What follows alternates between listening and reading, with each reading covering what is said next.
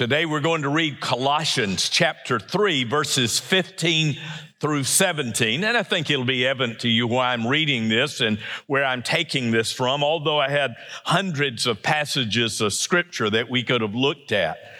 I want to talk with you today about why we do what we do in worship. And for some of you, it'll simply be a reminder. But for others of you, maybe you've never been a part of it before, or maybe you are new to us and you really wonder, why do they do this way? And why do they do this at this time? And why do we preach as we do? And I hope it'll be helpful to you. Listen to the words of the Apostle Paul to the church at Colossae, which was in Central Asia Minor.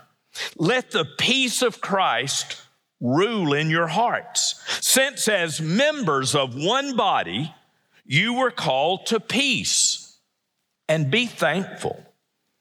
Let the message of Christ dwell among you richly as you teach and admonish one another with all wisdom through psalms, hymns, and songs from the Spirit, singing to God with gratitude in your hearts. And whatever you do, I always think verse 17 is a verse every Christian ought to know and ought to be practicing. And whatever you do, whether in word or in deed, do it all in the name of the Lord Jesus Christ, giving thanks to God the Father through him. Some of you know I was out last week. We went to the Southern Baptist Convention meeting in Los Angeles and went out a few days early with two of my college roommates.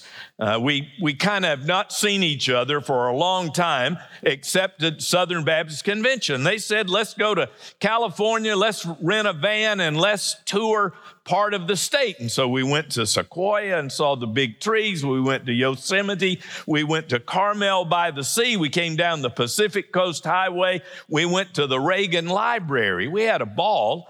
And the three wives kept looking at us like the three guys had lost their minds, because it was like we just left college again and had a wonderful time. Well, on Sunday, we said, where are we going to go to church? And the three guys got together and we said, we're going to go to the closest Baptist church we can find. So 1.9 miles later, we walked in to a relatively small church, probably about a normal-sized church, 75 people there. Very different.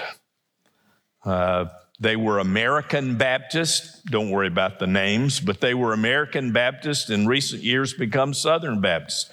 Had a pulpit over here, a pulpit over here. I think all of us were afraid maybe we were going to hear two sermons when we really came for one sermon. But they had a pulpit on each side, and they sang two hymns, neither of which any of us, we had heard of them before, but we didn't know them. Not the kind of hymns or songs that we sing here or have for 30 years.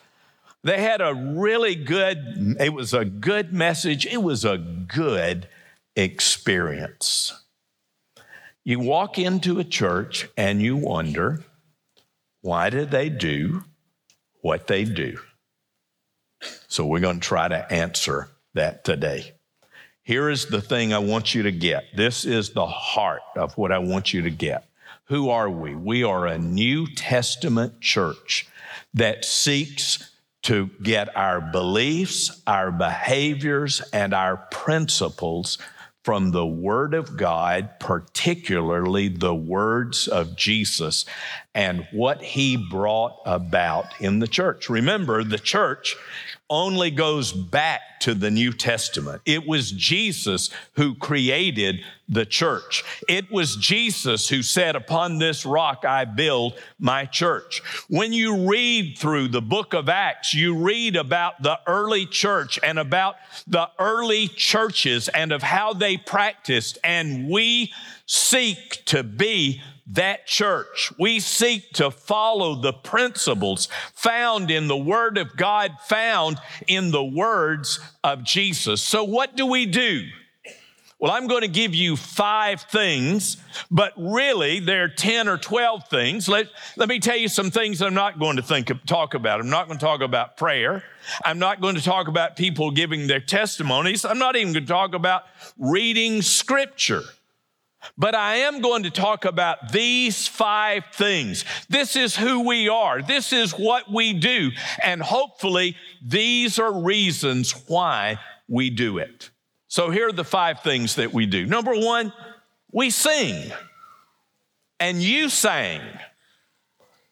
And we sing, and some of you have come from churches. If you'd been First Baptist Church of Garden Grove, California last week, and they walked in and we sing for 25 minutes or thereabouts, when they only sang 2 hymns, they probably would want to know, why do you sing so much? And maybe you want to know why you sing so much.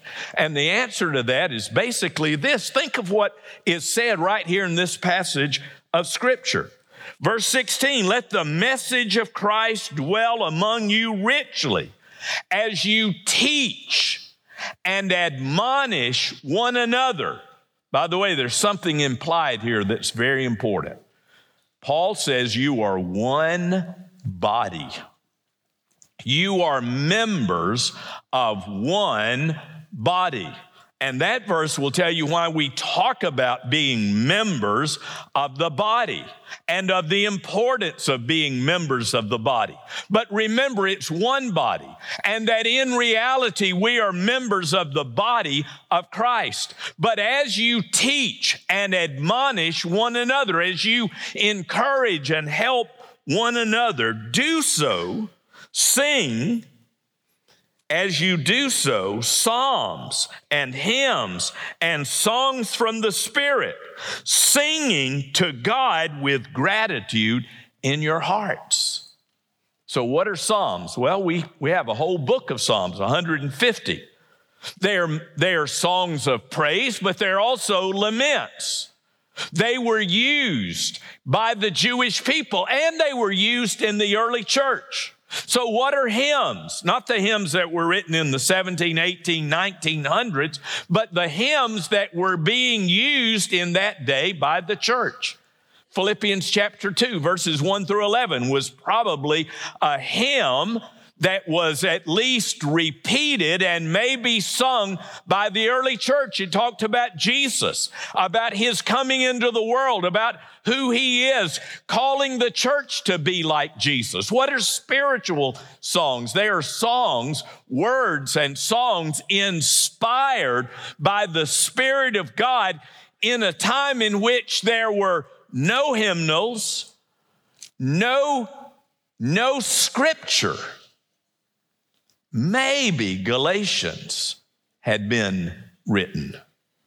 Maybe 1st and 2nd Thessalonians. But it hadn't been elevated to the point of being seen as scripture. So they use psalms and hymns and spiritual songs to teach and to admonish one another. And when we sing, it ought to be teaching us. And it ought to be encouraging us. And do you know what else it should be? The parallel passage in Ephesians chapter 5 says this: don't get drunk on wine, which leads to debauchery. Instead, be filled with the Spirit, speaking to one another with psalms and hymns and songs from the Spirit. Listen to what Paul says to do. Sing and make music from your heart, from your whole being. And so when we sing, we ought to be singing with our whole being. But to whom should we be singing? Paul says, from your heart to the Lord. And in all of our worship, we need to remember that we're doing this for a congregation of one. We're doing this for God. We're singing for Him. We're singing from our hearts for God. So we sing, and it's so vitally important. Second thing we do is we give. We give because Genesis chapter 4, Cain and Abel gave. before there was any command. They obviously felt a need in their hearts to give to God. You read the Bible, and one of the things you'll find is from Genesis to Revelation, God tells us to give, that it's important to give, that we need to give, that we need to give out of gratitude to God. What else does the Bible tell us? It tells us that we need to be cheerful givers. We need to give from our heart. We need to give out of gratitude. We need to give for God and His purposes. Now, I want to tell you, a lot of times churches get way too interested in giving. And more than that, pastors get way too interested in giving, and we worry about it. One thing that I have learned from my 30 years of being pastor at this local church is, Waylon, for goodness sake, quit worrying about giving. Why? Well, think about all the things my 30 years have seen. The Gulf War, 9/11. We didn't have a television in the building. You look around, how could that be? You got televisions everywhere now. We didn't have a television in the building. Somebody had a radio on 9/11. On that morning, we sat on the floor in the church office and heard all of the awful things that were happening. So we went through the Gulf War, we went through 9/11, we went through Hurricane Katrina, when 25% of the attenders of First Baptist Church moved out of the community. 25 deacon families moved. What do deacons do? Well, among other things, they pray, they lead, they give, they teach. They're at the heart of the church, and 25 of them moved. That was a scary time. Then we had 2008, the Great Recession. And now we got 2022, whatever this is to be called. I don't know. But you know what the people of First Baptist Church have proven to me? You're going to give no matter what. And you're going to give out of gratitude to God. And that, you know what else? It's proven that God is going to be faithful to His people. That's just the way it is. A few years ago, somewhere after 2008, since about that time, there's been a discussion among church leaders. What's going to happen to the church when and if the United States, talking about the church in America, no longer allows for your giving to be deducted from income taxes? I mean, there have been real worries about that. You know what I think's going to happen? Only that God's people are going to give faithfully as they've always given, out of gratitude to God, out of love for God. I have determined to quit worrying about giving and just give and let you give. And I encourage you, if that worries you, you do the same. What do we do? Number 3, we observe the ordinances. So what's the word ordinance mean? It means a command. It means a law. It means something that is to be done and followed. The law of the Old Testament is often called commands and ordinances. There are 2 of those that Jesus told us to practice. Those are baptism and the Lord's Supper. There are 2 commands. There are other things in Scripture that kind of lend toward that, but they are not commands that are in Scripture. When I was growing up, I grew up in the rural South. There were a lot of little churches that had all kinds of different practices. I never went to any of those churches, but I listened to my mom and my dad talking about those churches and what their practices were. And we had church families over on Sunday nights, and every now and then the kids, my best friend and I, we'd get to sit around the table and listen to the adults talk, and they would talk about other churches. One of those churches were people who practiced foot washing. And that was always fascinating to me. I'd never seen it happen. I had no idea what a foot washing would look like. I'm sure something strange in my mind popped up. But those churches thought that was a command. But if you look at John chapter 13 and other passages in the Gospels, you'll find that foot washing was very prominent, but never commanded. Jesus washed the disciples' feet. Remember, Simon Peter almost had a fit about it. No, Lord, you are not going to wash my feet. Jesus said, if I don't wash your feet, then I will not wash any of you. And then Peter said, no, I didn't mean that, Lord. No, you do whatever you need to do. Foot washing was a part of culture in that day.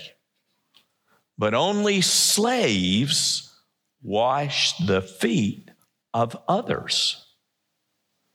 And Jesus did that as an example for you and me. We're servants. We're not masters. We're servants. And if Jesus could be a servant, I can be a servant. And you can be servants.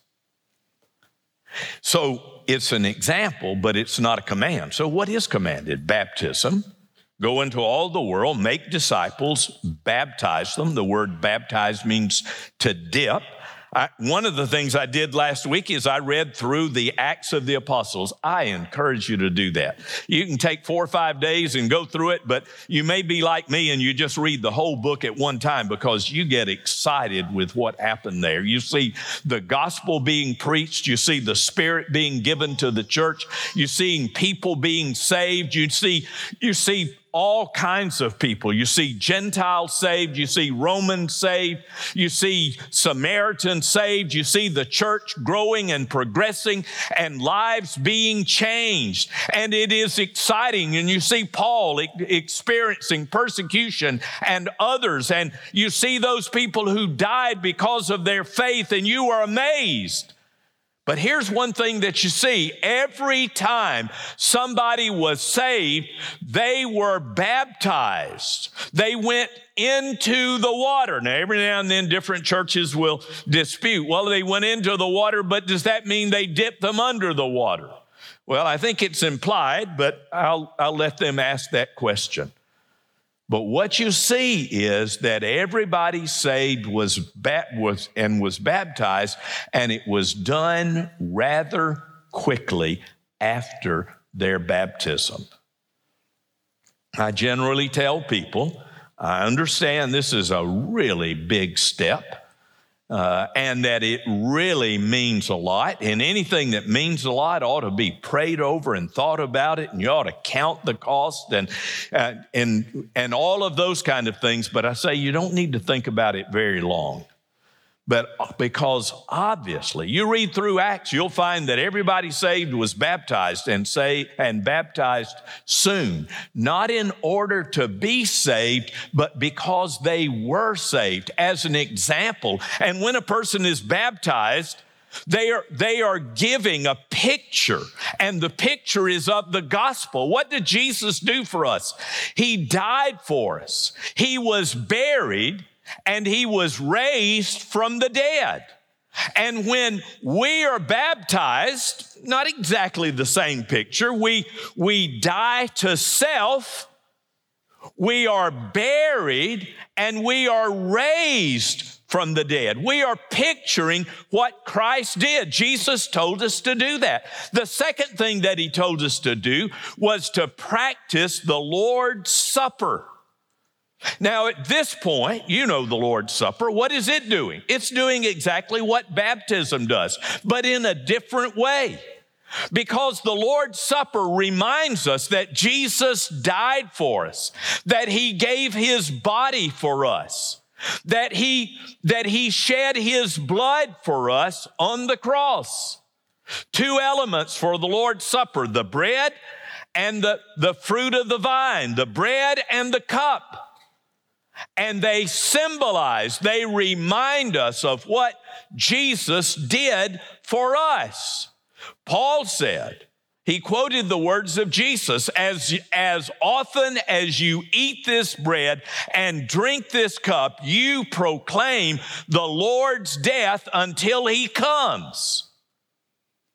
So it is very obvious that this needs to be not a one-time practice, your baptism, but a continual practice. Now, no one knows what continual means other than it shouldn't end, because the Bible doesn't tell us how often we ought to do it. A lot of you come from churches that practice the Lord's Supper every worship service. We obviously don't do that. Why is that the case? Well, first of all, the Bible doesn't tell us to do that every week. Doesn't tell us how often, but it is to be a constant. It is to be a continual. And we have made the decision that we would like to take the roteness out of this and the ritual out of this and I say this reverently because I don't talk about other churches. I just know that in my life, things can get ho-hum if I let them. And so we want to make the Lord's Supper as special as we can. And I'll tell you, hold this piece of bread, this little wafer in your hand, and think of the body of Christ given for you. And look at the juice in the cup and think about Christ dying for you. Nobody ever asked me this, but I think I ought to explain it anyway. I bet you thought about it, but nobody ever asked me, why don't we have real wine? And there's a very practical reason. Because real people have real problems with real alcoholic beverages. And we don't want to be a problem. And interestingly, the Bible doesn't really talk about wine as much as it does the cup and the fruit of the vine. Obviously, it was wine of some kind. Nobody knows exactly what it means. In the Old Testament, the Bible says to be careful or to abstain from wine and strong drink, and will always put them together as if they're two different things, which has led some people to believe that the wine of that day was cut. Not everybody's wine of that day was cut, but was cut with about 2/3 water. Remember, Paul told to Timothy, in a day of unclean water, take a little wine with your water, and described it in that way. But that's why we don't do it in that way. Just for full disclosure, one time when I was a young seminary professor, I went to another church in New Orleans, and I preached, and I led them, and I took the Lord's Supper with them, and the little bit of wine that I had went down really hot. That's all I can say. And I've thought about that since then. What an amazing thing for a teetotaler. So we do that for that reason, but we follow the Lord's Supper and we follow baptism. What do? We fellowship. We fellowship. I saw that last week in Garden Grove. You're thinking, I've heard of Garden Grove. Well, you have. It's right outside of Los Angeles, right outside of Anaheim. It's where the Crystal Cathedral is. That's not where we were, but we went to Garden Grove, and after the service, here's what we were shocked about. Now, I'm from the deepest of the deep South. I'm from the most rural of the rural South. And so when we went to California, we found the nicest, kindest, most hospitable people you could ever find. And after church, they had coffee and they had cookies. And I was first in line for the coffee, but I missed the cookies. And they stood and talked, and they just loved being with each other. And here were several outsiders, and they just brought us in. We fellowship. You know that we put a huge emphasis on fellowship. That's why we ask you, please write your name down. Let us get that. Let us give you a call and say, we're so glad you came.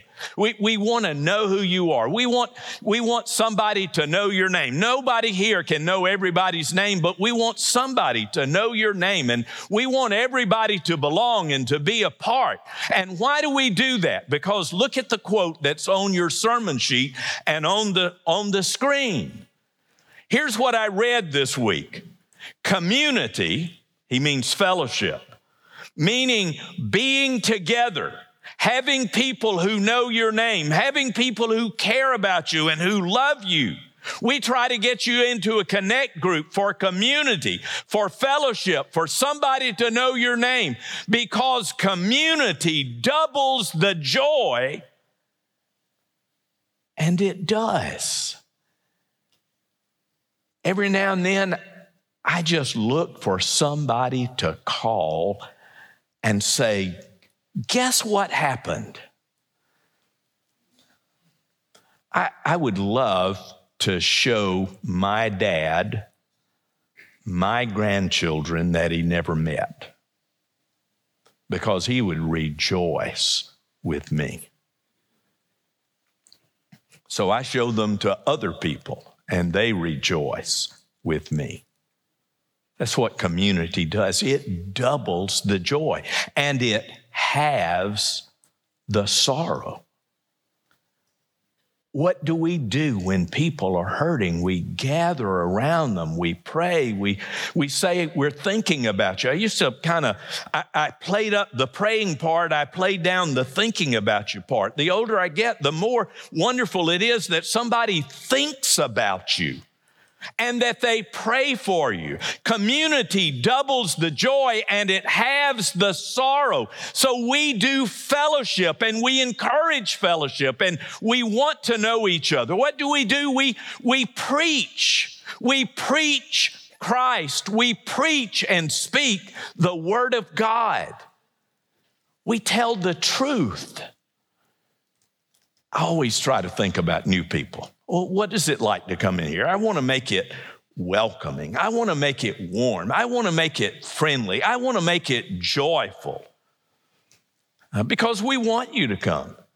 Because we want you to know the Christ we know. Because we want you to have the peace of God that passes all understanding. Because we want you to have salvation from your sin. Because we want you to have a home in heaven. Because we'd like for you, and we're not saying this proudly or arrogantly, just based on the Word of God, we'd like for you to go to heaven. We're going to heaven because of Christ. We'd like for you to go with us. And we'd like for you to have love and joy and peace that comes by His indwelling Spirit. But I know that sometimes when you talk about very serious things, it can get heavy. But what good does it do you to come to church and we don't tell the truth? What value is that? So we want to tell the truth about how God made people, male and female. We want to tell the truth about sin entering into the world and the curse of our sin that keeps us from God. And we want to tell the truth about marriage, about the way God created us.